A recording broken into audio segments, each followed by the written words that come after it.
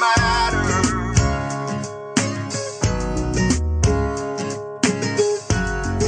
Welcome, everybody. I'm Chris Miller, author of the #1 best-selling book, Ready for Pre-Retirement: 3 Secrets for Safe Money and a Fabulous Future.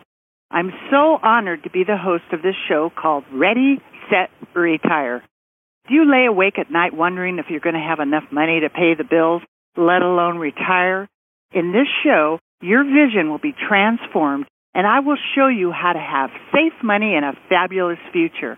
I've counseled thousands of individuals, businesses, and families over the past 20-plus years, and I'm proud to say I've never lost $1 of my clients' money. I will share with you secrets I've learned over 2 decades that only the few rich know and have been around for centuries. Most Americans are not prepared for their golden years, let alone today. No matter what your financial status is, you can be prepared to enjoy your life and never run out of money. I am so honored to be able to bring in some amazing guests that will help you realize your dream. And today, I have Emily Burchard.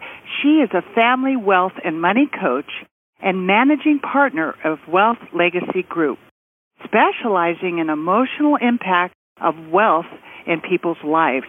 She's been working with high net worth families since 2004, with especially in step and blended family issues. She's appeared on the Today Show and CNN and has been featured in publications as the New York Times and USA Today. Along with coaching individuals, couples, and families, she consults with advisors on how to respond effectively to their clients' emotional needs related to financial and estate planning. She's co-authored the book, Estate Planning for the Blended Family, and with estate planning attorney, Paul Hood. Emily, I'm so glad to have you on the show. I'm delighted to be here. Thank you. Seems like you have a lot of wonderful things to share with people. What was it that, when you first started, what got you into this department here? It's a great question. I did not come to it it was not what I came out of the starting gate thinking I was going to do, for sure. I didn't even know that this work existed. I have a bachelor's in child development. I have a master's in marital and family therapy intensive from social work school, and I have a PhD, I say, in the trenches, being a stepmom and a stepdaughter and a step-grandmother, and really did as much as I could to focus on how to improve the lives of the people that I was working with, improve my own life in terms of fulfilling relationships and families. And I was referred to a company in 2004 that worked with ultra-high net worth families with $25 million or more in the successful transition of wealth from one generation to the next. And at first I was wondering, wow, I didn't even know that this was a population that I could work with. And I think that it ended up being to my advantage because I see people as people and I don't worry about how much money is in their bank account when I'm talking to them. And I think that was a refreshing thing for a lot of those clients. And my whole role was to listen and build a lot of trust around hearing what their concerns were and then letting them know that we could fix them in terms of communication breakdowns and breakdowns in trust, and giving really clear distinctions and tools and coaching to be able to shift those and make it so they could have more fulfilling relationships within their families when there was a lot at stake. So that's how I got involved in it. That's amazing. And you're coming in from such a different angle than just being the financial planner or someone that's just trying to, manipulate the money, but going to the emotional levels, which is really, kind of drives the money. So that is really cool. So, especially in this generation, it seems like, I don't know what the stats are now, maybe 58% of everybody gets divorced, pretty much. And there's a lot of blended families. What are their core concerns when it comes to estate planning? Oh, yeah, it's so true. And, it's so interesting because I can guarantee you that anybody that's listening to this show, if they're not personally in a blended family, and we'll describe what that is in a minute, they love somebody who is, because it touches so many people's lives. And basically, a blended family, for the purposes of this conversation, is when people come together and there's children that they're raising on some level that they didn't both add to biologically. So, and a perfect example for our culture would be the Brady Bunch. You know, a mother shows up with 3 daughters, father shows up with 3 sons, they decide to get married, and they blend their families. Now, of course, that was completely idyllic, and there were no former spouses to have to deal with, and everybody was really great, and the mom was stay at home, and they had a maid. It's not the typical scenario that anybody was living in. We have a lot of complexities, a lot of dynamics around the yours, mine, and ours scenarios that come into play. And, you know, one of the things that I love about my work is I get to work with financial advisors and estate planning attorneys and CPAs to really support their clients around navigating these complexities really effectively, because there's a lot of concerns that come in to these questions around our financial planning and our estate planning. And I love that you have a show that's really geared to support people in getting the answers that they're seeking. In terms of the core concerns, I can tell you that when it comes to blended families and what they need to be thinking about, and what I know a lot of them have in their hearts and their minds when they think about and oftentimes avoid their estate planning, what they are looking at are the worry about choosing between the partner that they love and their children, where no matter what choice they make, somebody's going to be unhappy. Or there may be underlying feelings of unaddressed grief and loss and resentment that they don't get addressed for the death of a parent are going to come out in ways where oftentimes the money is used as a tool to fight over, because it's easier to fight over money than it is to actually deal with the emotional impact of the loss. Right. There can be resentments and jealousy related to the new partner that's come into the mix, especially if we have adult children and we have a parent that later in life chooses to divorce a parent that they've, that stood by them for many years, and now they've found a new partner. There's a lot of distress there. Right. What's the motivation of the new partner? And then parental alienation is another thing we see a lot of, where one parent will turn the children against the other parent. And then how does that play out in the estate planning? Right. Yeah. Wow, those are great topics. We have a document preparation service here in California. We've prepared over 5,000 trusts, and I've counseled thousands of families, and I've seen this so much with a blended family. And when it gets to, okay, who's going to control the power of attorney or the trust, or, and then they have an and/or, there's so much there. And estate planning, really, you need a counselor, because it isn't just the money. There's so many things you got to talk about. So that's really great stuff. Yeah, and what happens is a lot of people avoid the conversations because they don't know how to have them really effectively. Yeah. And it can really play out pretty poorly on the other side of the equation. And so one of the reasons that Paul asked me to co-author the book on estate planning for the blended family with him is he was coming at it from the head, and the structures and the different things a lawyer would look at in terms of how to structure an estate. Right. And then I brought the heart quality in terms of how do we have these conversations? How do we address the core concerns? How do we make sure that everybody gets a chance to be heard, and that the decisions aren't made behind closed doors and then there's an impact way down the pike, but where there's a chance for there to be an expression and a sharing of, here's what we were thinking, this is why we made the decision the way we did, how do you see this impacting you as you're looking at your estate planning, for parents to be able to really connect with their kids in age-appropriate ways around what their planning is and what they're thinking of. Right. It's been my challenge, because I'm trying to create pre-retirement, which is plan retirement early, so your money, your health, and your peace of mind is there when you need it. And I'm really trying to make, this kind of a conversation about death and taxes and money fun and light, so we can have the conversation. It's very challenging. When you say retirement, most people think about death. They don't think that, it's the second part of your life, and that's when you get to take your passion and give back to the world and help others and do something great, right? But they think of retirement as the end. And I was wondering, how do you address this? How can you get into this conversation with people and actually, have a dialogue? Oh, that's so great that you wanted to talk about that, because it's something that we're really passionate about. We at Wealth Legacy Group talk about having a rich life portfolio. So often what we'll do is we'll look at, all right, I'm just going to be looking at my money and my dollars and cents, and do I have enough money to retire? But that's just the start of it. It's like, how do I lead a rich life? Where am I expressing my passions? What is it that matters most to me? What is it I want to be engaged in my life? Exactly. What are the stories from my past that I want to look at possibly not bringing into the future? And what's the future I want to design? And, it's such an incredible conversation. And we often will have it with people who have experienced a liquidity event of some kind. Like they've been an entrepreneur and a business owner, and they've built a fabulous business and it's gone public, or it's been purchased and they've been bought out. And suddenly they find themselves in a completely new role of money manager, and they're not attached to their old role of being the business owner and business lead.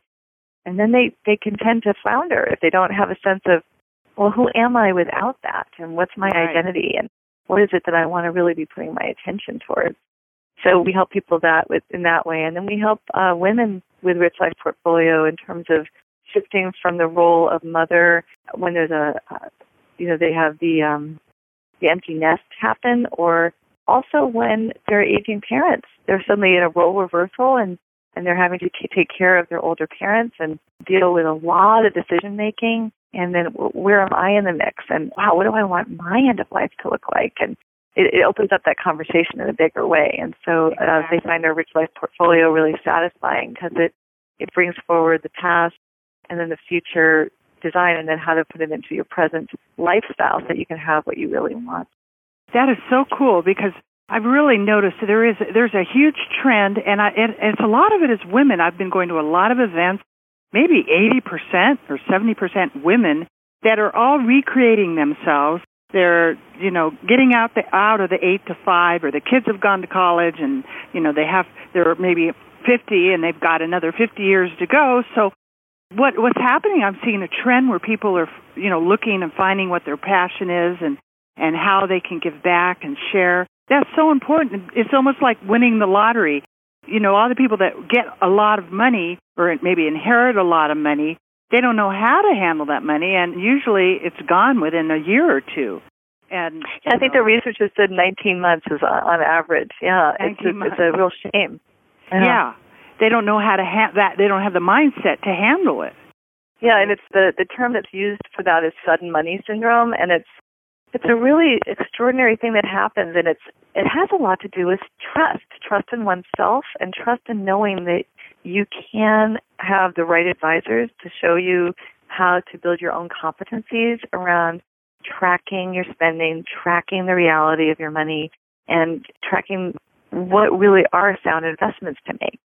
And there's this sense of, well, I have all this money, so I should know, or I have all this money and it's never going to go away. It's like always going to have it. And building that skill to be able to have a completely healthy relationship with it is really important. Yeah, that's exactly it. And I think that's the biggest disease about money, is that nobody has the right relation. They let that rule over them, and they chase after that instead of use it as something that, that can help them.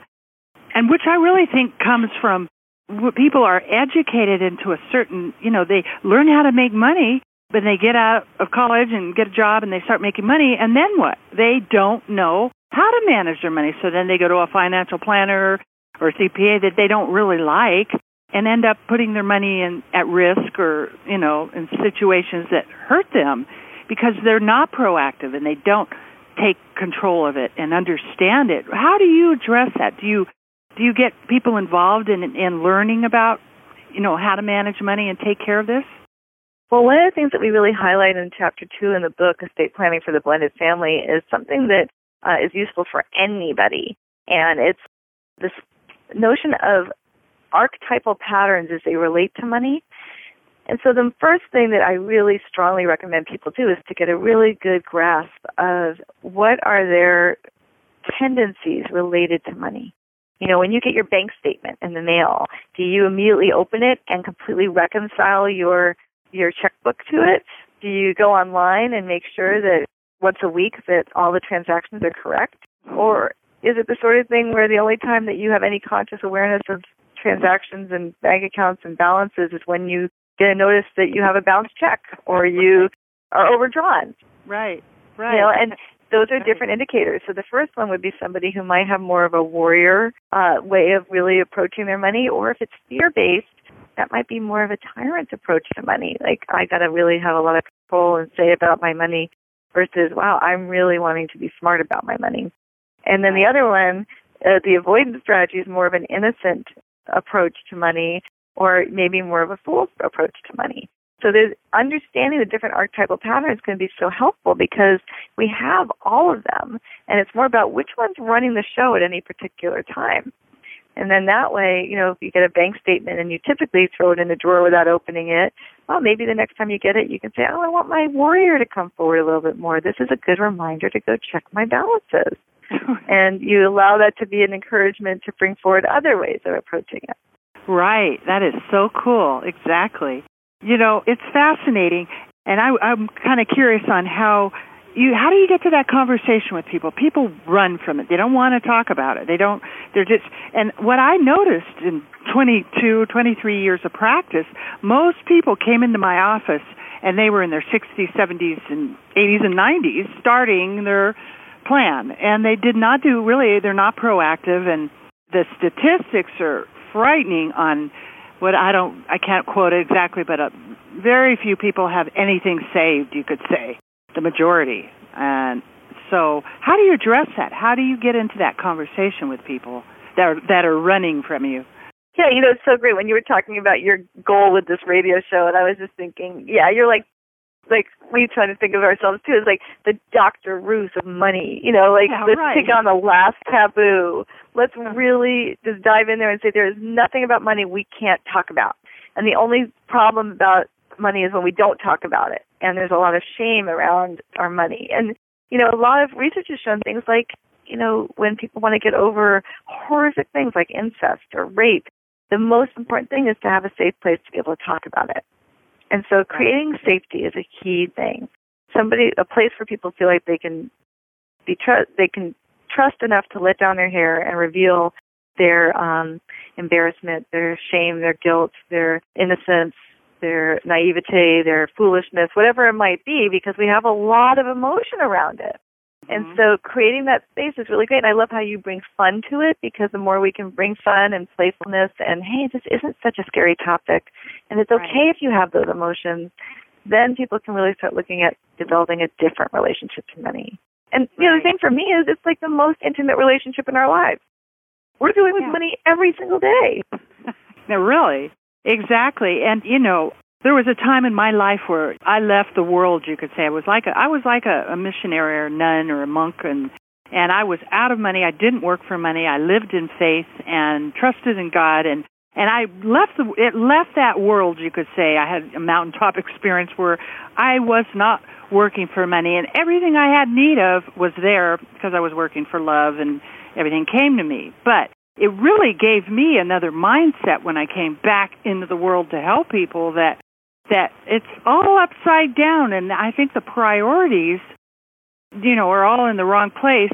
So people are, taking their energy and sending it to the wrong place. What are your thoughts on that? Well, I love that you just throw that in and you're like, but, it's like, what an extraordinary thing. And I have to tell you, that's one of my favorite conversations to be in. One of my favorite books is The Man Who Quit Money. And just looking at his journey around that. And one of my favorite people on the planet is Lenedra Carroll. And her book, Architecture of All Abundance, is like my most dog-eared book on my bookshelf. And she did the same thing. She went from running a multi-million-dollar entertainment business company to doing a walkabout, basically, and living with that level of trust right at the core. And that's where true wealth lies, that sense of resiliency, that sense of I really am taken care of, not from a foolish place, but from more of a magician place, like tapping into the wealth of our relationships, the wealth of our creativity, the wealth of what happens when we come from giving for the sake of giving and not what we're going to get back. And then, really being of contribution, and then seeing how, and receiving how, we are supported in so many different ways. And then that brings to our life and our flow a whole other perspective when we are working for money, when we are engaging in this, some people call it this like really a dream that's become a nightmare. Right. In terms of getting a little bit too focused on the dollar and the greed and what's happened as a result of that. And, what I find is that people who are really well grounded in a strong sense of themselves as being identified separate from the number of dollars in their bank account and the number of assets behind them, they are then more in the capacity to move more effectively with what they do have and to be able to grow and manage what they have. It's when we come from a place of fear and doubt and insecurity that we tend to make poor decisions, or we tend not to save, or we tend to be more fear-based and security-based in terms of it. That's so true, and that really is true wealth, because when you know what you have inside and you have it on the outside, or you don't have it on the outside, it really doesn't change who you are. And our identities have been trained so much to be everything's on the outside, what you look like, what, if you're little, and, everything's outside, what kind of car you drive, will you have a house. And then right now, a lot of people are going through those things where tornadoes come and everything they have is gone.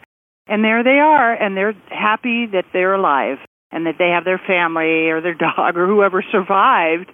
I think it's an awakening time for people that they can get in the right place of what they've been given on in the inside, and then when they go to do the money thing, it's in its right order, right place. Yeah, and it's that perspective that's so useful. And I think what can happen a lot in families is that we can often find ourselves quite disturbed and going into different camps and loyalties when a divorce happens, or when a parent's a widow or widower and somebody new comes on the scene, and there's a lot of distrust. And there's ways that families can really take care of the greater concerns and to keep that bigger perspective in terms of, hey, how do we maintain healthy relationships and healthy communication when there might be some other things at stake here in terms of our personal possessions and things that matter to us and the legacy of the family, and perhaps even the legacy of a parent that has passed away. I mean, I have a dear, dear friend, and I've witnessed for her for years what's happened is her mother, who was an inheritor in her own right through a very wealthy family, loved her father, and they lived a really wonderful life and lifestyle together. And when her mother passed away, her father was lonely and started going to a local casino to go out and have fun, and ended up meeting a woman who definitely wanted to have him take care of her for the rest of her life. And she convinced him that she really did have his best interest at heart more than his kids did. And suddenly the kids find themselves having to fight for what legally is theirs, that their mother intended for them to have, and that their father is now completely changing all of the designed estate planning that was there, and things that he's not even supposed to be able to do.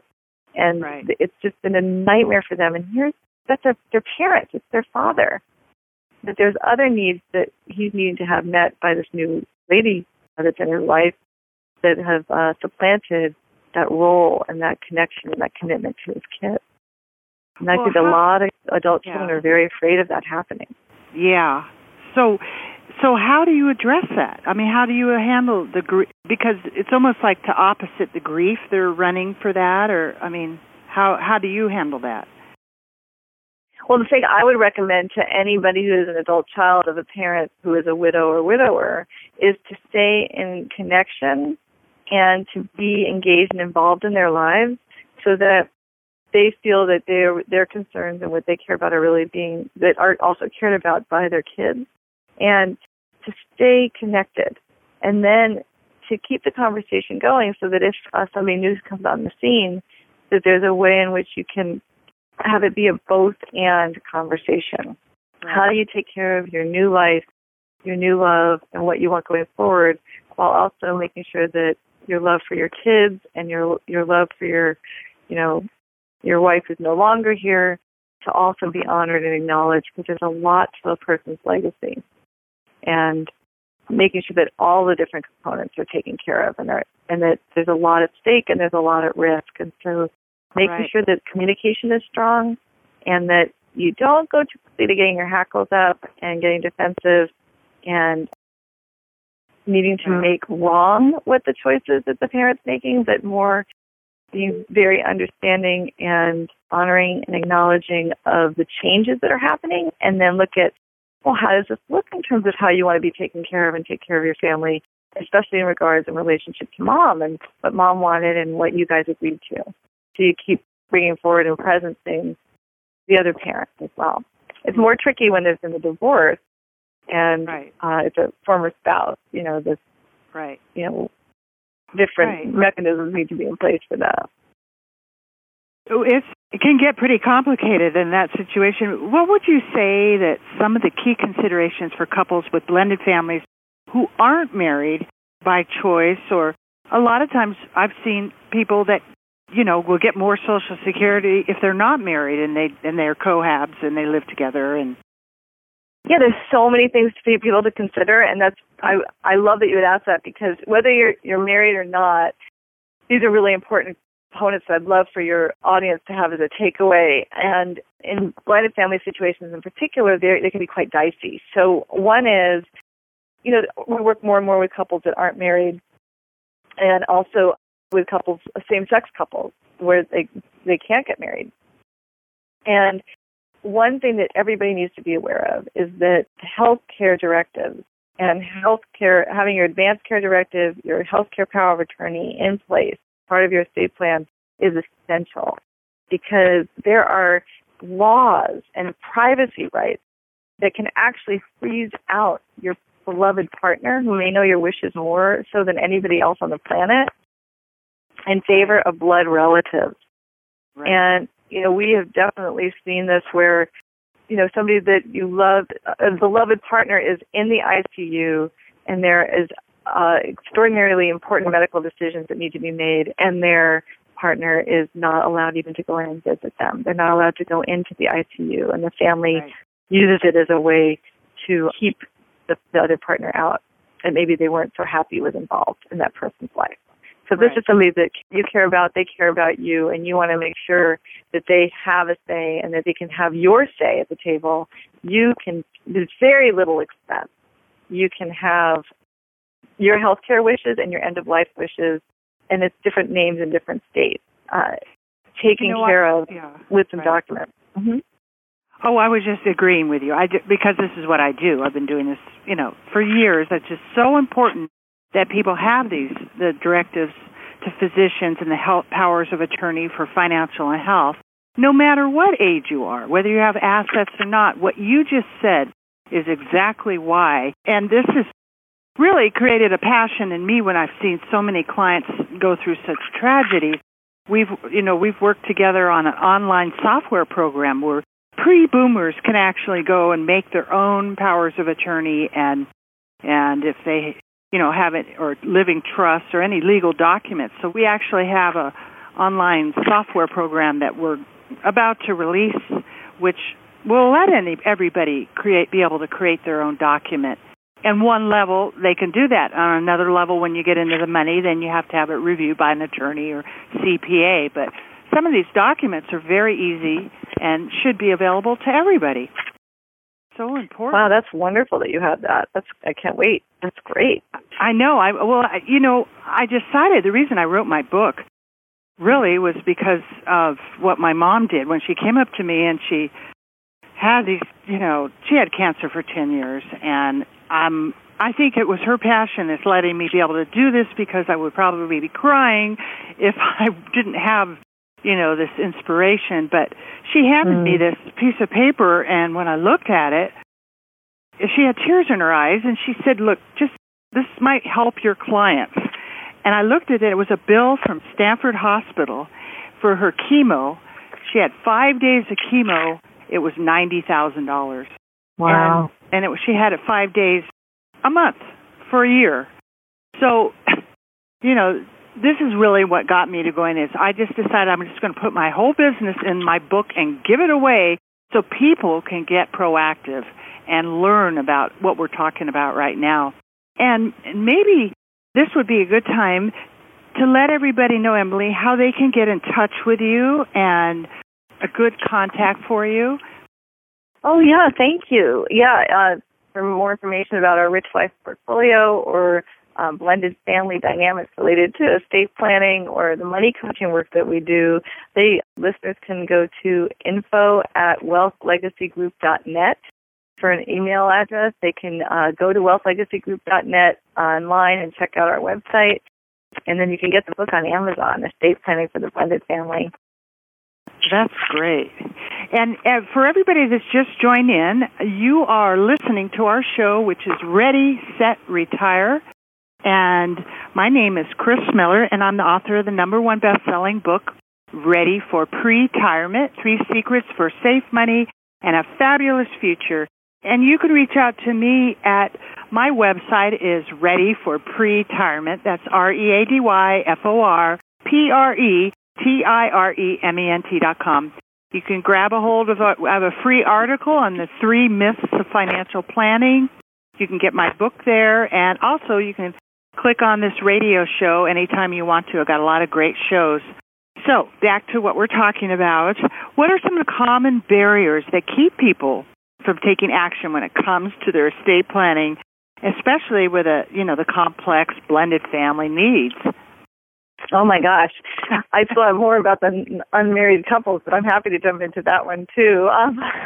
Well, it doesn't have to be. I mean, just that just seems to be something I'm challenged with. It's what I love talking about, because I think anything I can do to help clear away those barriers really allows people to take the actions that they know that they need to take. Because one of the reasons you're so passionate about your work is the same reason that we are with ours, is because people know what they need to do.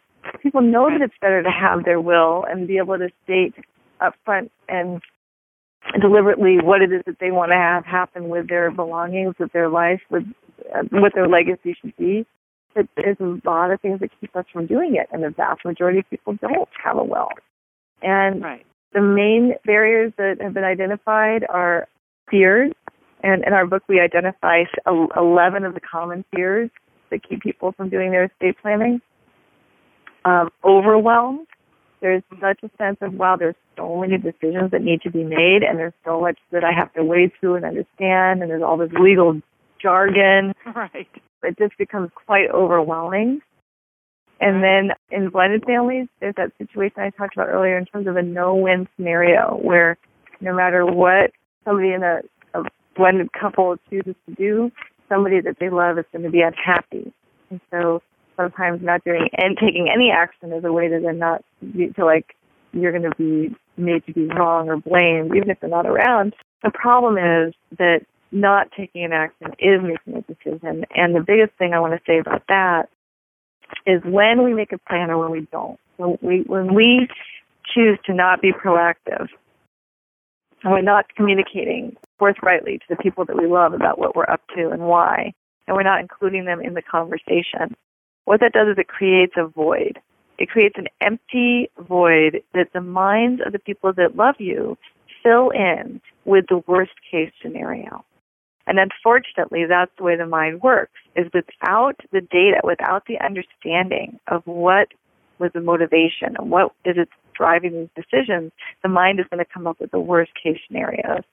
And so even if you're avoiding it because you don't think that everyone's going to be happy, know that if you don't do anything, more likely than not, a lot more people are going to be unhappy. And then the last one is unresolved emotional issues related to all of the complexities and loss associated with being in a blended family. And that's my field, and that's something that I'm really passionate about, is whatever I can do to help resolve those issues and create more harmony and more connection within the family that you're in, whether or not you would have chosen certain people that are in it to be there or not. Right. Everybody needs to know that there's something really important, and I don't think I've quite hit the right words yet. Just like, wake everybody up to get proactive and to be involved and have the right documents. Even the difference between the will and a trust, a living trust. Most people don't even know that if they have a good amount of assets or they own a home, that they need a living trust or they're going to go to probate. And probate's courts, and courts take lots of money, and they end up having their estate all tied up, and causes lots of problems. But this information really is not out there. So I'm really glad you're doing the work you're doing. I think it's great.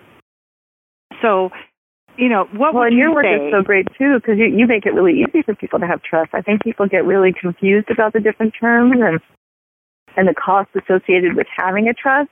Exactly. And then you have to determine trustees. And I don't know I'd love to hear what you do with this, but in blended family situations, choosing your trustee is an incredibly important task. Right. Just like you would have to choose who the executor of your estate is. Mm-hmm. Because, again, if it's a family member, by definition, there may be really strong conflicts of interest between the stepchild and the step-parent. Or do you have it be a co-trustee between the two, or they have to work together? Well, if they don't get along very well when you're alive, it's not going to be much better when you're gone. That's right. That's right. In a lot of situations, and those questions have to be asked individually because it's not a set thing, but there's been times where, in the situation, we may have one person from one family and another from the other as a successor trustee, and both signatures are required if they don't really get along. Or the health care, you'll have your kid for your health care, and he'll have his kid for his health care. And each one of those things has to be addressed individually, and do they get along? I find even children from the same families don't get along, and I'll have a lot of times where the parents will say both signatures shall be required. In other words, you're not going to get that money till you agree.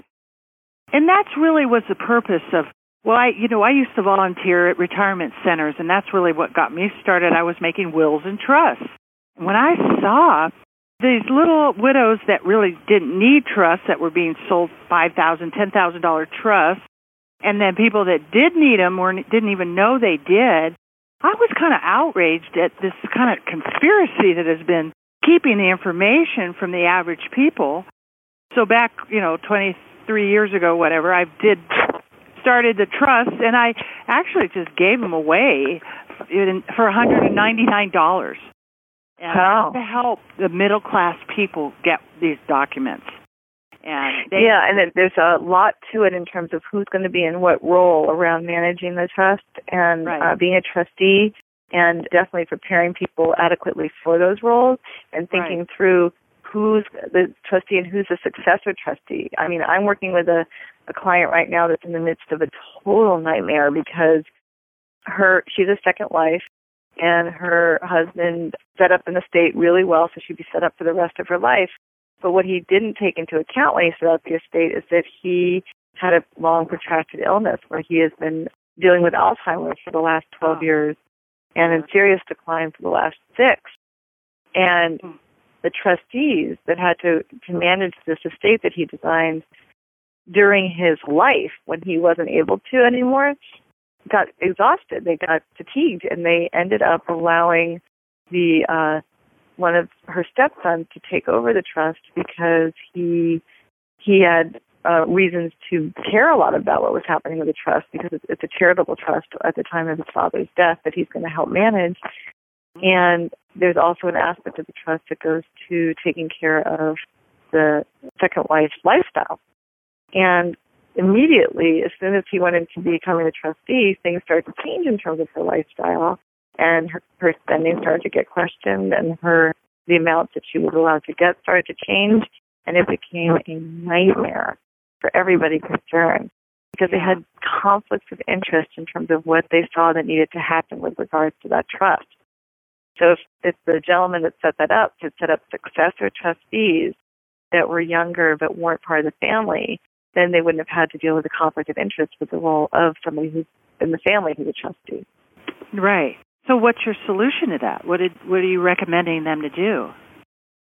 Oh, I've come in very late in the game. My job is to support the second wife in preparing for how her lifestyle is going to be dramatically reduced at the time of her husband's death, and just the way that the estate is structured. And so I'm doing money coaching with her to support her in making some very significant and traumatic lifestyle changes. Right. And doing it in the least traumatic way possible and with a lot of ease and grace and dignity possible. That's great. What a wonderful service. That's amazing. So yeah, and another group I was thinking about in terms of our work is, we talked about women that were dealing with the empty nest and later the next stage in their lives. And the other thing I was thinking about too is there's two other categories of women that are really important that I know you must be.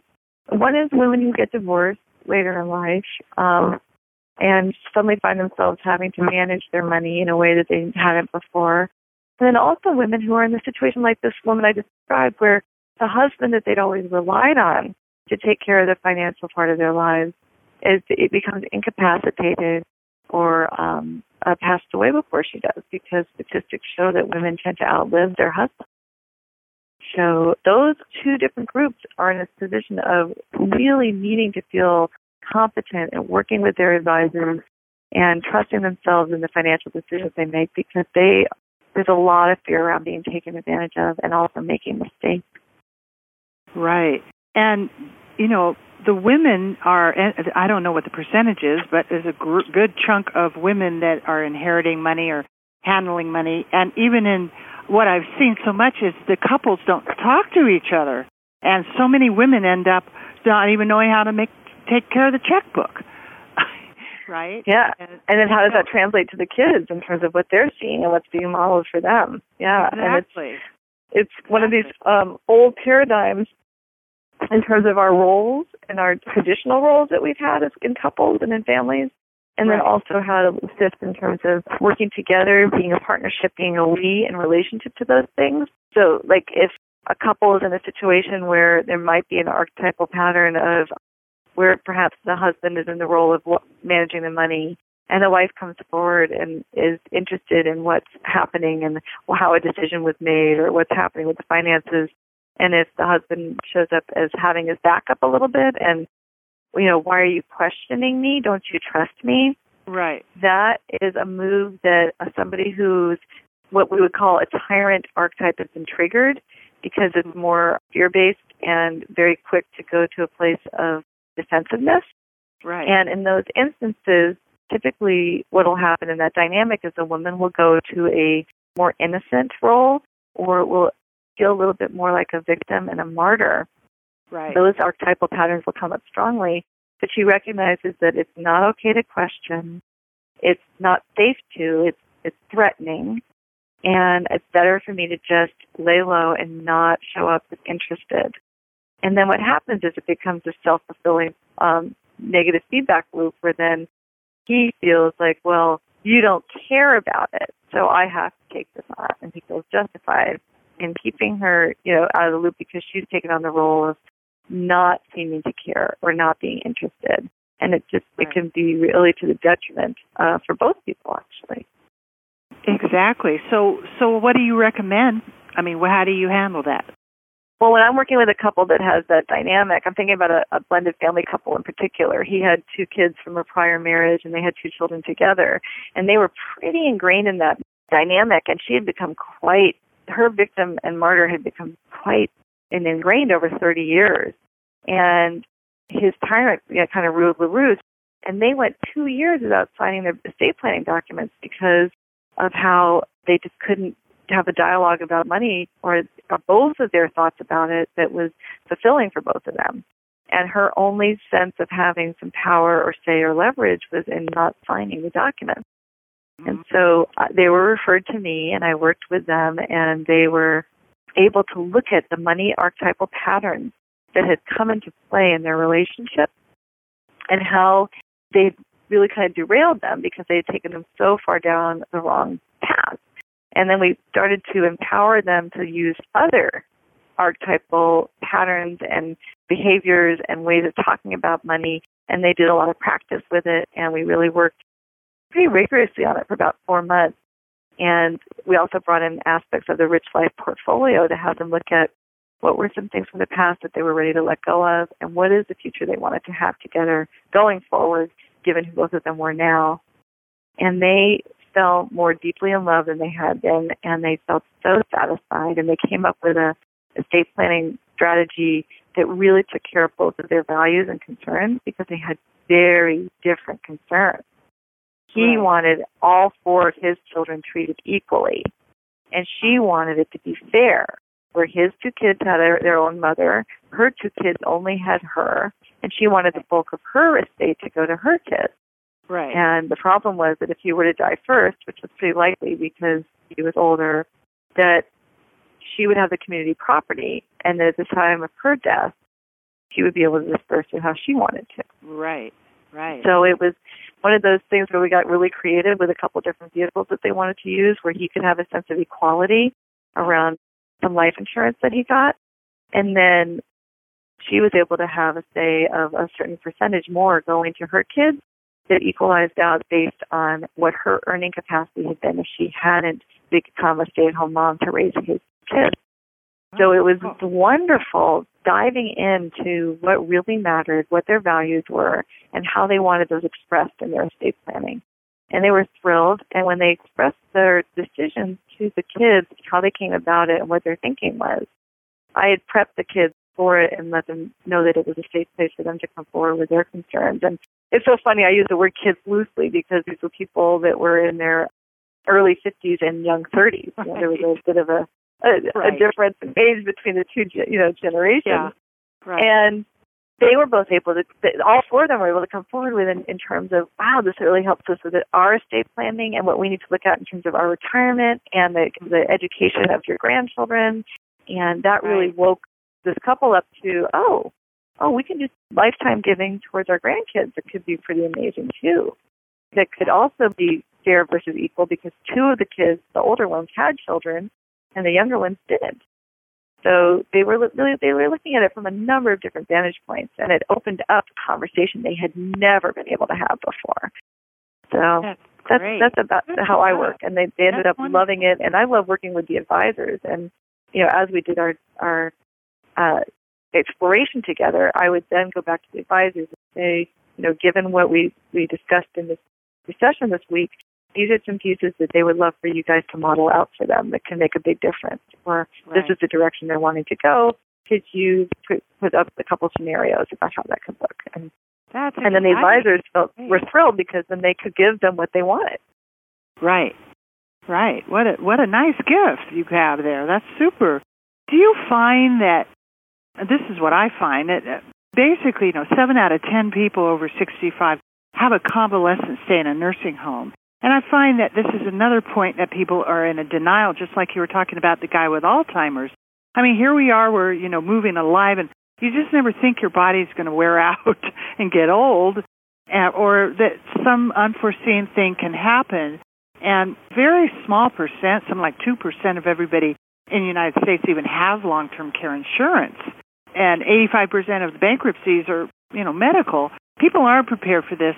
And the emotional of what it does mentally to people to watch your spouse, lose their mind or have cancer. Or do you deal with that a lot in your practice? Yeah, and it goes back to what we talked about in terms of the barriers. I mean, the fear around that and the overwhelm around that, it's like, let me just keep my head in the sand. It's just like, I don't want to go there. And who on earth wants to plan for the worst case scenario for end of life that they do not want to have, right? And there's this bizarre fear of self-fulfilling prophecy. It's one of the reasons why a lot of people don't buy life insurance, right? Because if I buy it, then I'm going to die. They think they're going to. Right? No, that's not how it works. But that's the magical thinking that we do. And so when we plan for the worst case scenarios, there's a sense of we're admitting that there's a strong likelihood they can happen, and nobody wants to admit that. And, it's one of those things where we can see it, we can see the writing on the wall, we can know it, and to actually take the action and do that is really challenging for people. And that's what we work with, is we work with clearing those emotional barriers that allow people to really thrive in their lives for as long as they possibly can, with the greatest health that they possibly can, and knowing that, okay, I don't want to get long-term care insurance because that money is just going down the hole because I'm not going to need it. Well, then, okay, how are you going to invest that same amount of money in some way that you can tap into it if it's necessary, but then you have it for other resources if you don't need it? Like that sort of conversation. Right, exactly. And it's such an important conversation. That's why I'm out here doing this, is wanting to have this conversation and wanting it to be fun and light and, not doomsday, but just, really good practical things that people can do. So I really appreciate what you're doing. I'm very excited about it, and I'm glad to hear you are doing that. And I can see we could have a lot to talk about. I think we're getting close to the end of our show here, but I thought it might give you a few minutes to, if you have a little cherry on top or something you wanted to share with everybody. I love that, and I'm going to say some things I'm sure you have probably harped on in your show before, but I think it's so important that the people know that they can take some very simple steps today or tomorrow that can really make a big difference in the lives of the people that they love. And so one we already talked about in terms of the medical and healthcare directives, and oh my gosh, I want to know when that site is up so that I can be directing people to that. Awesome. And then you got it. And then, yeah, definitely. And then the other one is, people miss this one a lot, that they have estate planning that's already happening by designating beneficiaries on things like life insurance policies, their 401k or other retirement plans, even their bank accounts, and who owns their home. And so just looking and reviewing your documents and seeing who are your stated beneficiaries is incredibly important. And it doesn't take much time, and it's really good to know where those documents are and to just review them. Because I can't tell you how many blended family nightmares have happened because people have spent a lot of money on their wills and their estate planning, and they never change their beneficiaries. And the beneficiaries you designate always trump your will. Right. And people don't get that. And it's awful. Yeah. If I can save somebody a little bit of heartache, it makes me so happy. So those are like the two big ones that I want to make sure people know. And then the other one is do what you can to have a power of attorney in place and make sure you have somebody that you know and trust and that they really have your best interest at heart so that if heaven forbid something should happen to you tomorrow, your affairs get taken care of really easily and effortlessly by somebody that you trust. Amen. I totally agree. I'm so glad to hear somebody else saying that. That is so cool because sometimes I feel like I'm a lone ranger, and because I'm saying that to whatever age you are. And one more thing, guardianship. Mom and Dad go out to dinner and don't come back. Who's going to take care of the kids? I think that's and really especially when you got the step family situation. Right. And this is a big one in blended families where maybe mom and dad go out to dinner and only stepmom comes back. And those kids know their stepmom, inside and out, but because maybe they weren't even married or that there was no adoption that was formal, those kids might end up going back to a blood relative. Right, exactly. So that is why all of those important documents are necessary. That's why we're creating an online where you'll be able to just reach in and grab the documents. It's going to be really affordable for the average person to get powers of attorney for financial health, guardianships, living trust. All of those things will be available for people. And I'm going to be able to explain very easily how to do it. It takes 5 minutes, to actually do it. Very simple. So it'll let everybody be proactive. And anybody that's interested, we haven't released it. So the next couple of months, we will have this software online. And you can reach out to me again at Kris, Kris, at readyforpretirement.com. And we'll hook you up with our trust builder. And Emily, tell everybody again how they can contact you and get your good information. Well, thank you so much, Kris. It's been an absolute joy being here with you. And I wanted to say that in the back of our book, Estate Planning for the Blended Family, we have a CD with some wonderful forms and additional resources to truly support people in being empowered.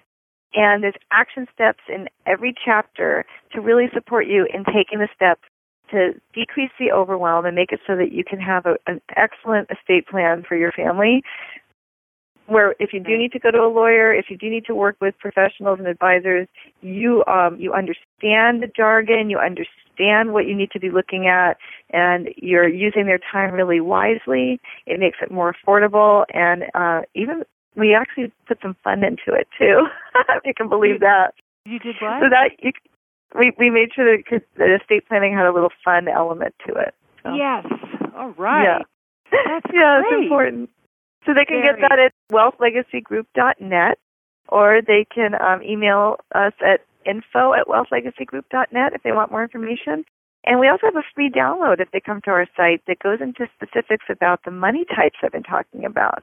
If you want to understand archetypal patterns, there's an assessment that you can download and really get a lot of data about yourself and your partner or your spouse. That's awesome. That's really great. I really appreciate the service you provide. And I just know that we could go on and on and on talking, and we should do this again, and because you have so much to share with everybody. And again, everybody, you've been listening to Ready, Set, Retire. I'm Chris Smeller, your host, and you can reach out to me at Chris@ReadyForPretirement.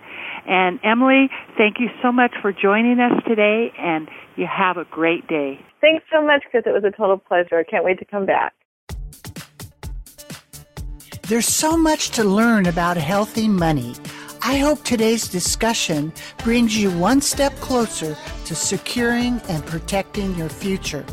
So you can get started on the right foot, go to meetwithchrismiller.com and schedule your free financial fitness strategy session. Thank you for listening, and please subscribe to Money 911 so you don't miss our next episode, which includes health, wealth, and peace of mind.